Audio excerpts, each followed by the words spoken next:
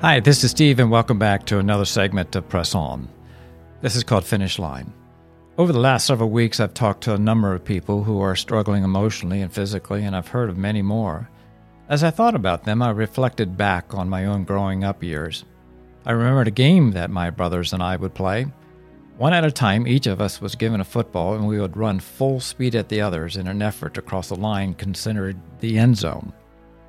It was less about football and more about pummeling the guy with the ball. It was brutal.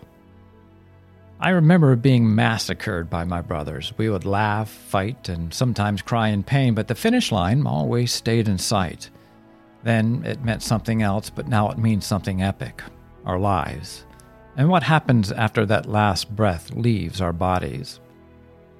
Here are the words of the writer of Hebrews 12.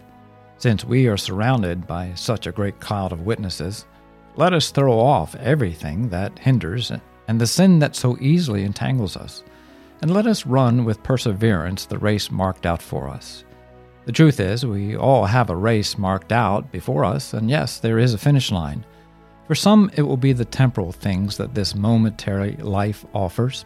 For others, though, it will not be enough because they reject that their lives are momentary and meaningless.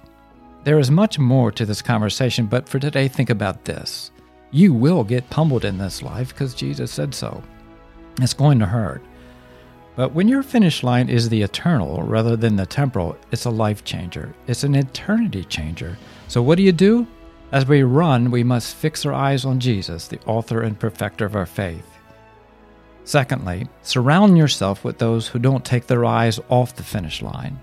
I have a long-time friend and group of guys whose motto is, we get each other to the finish line, even if it's ugly.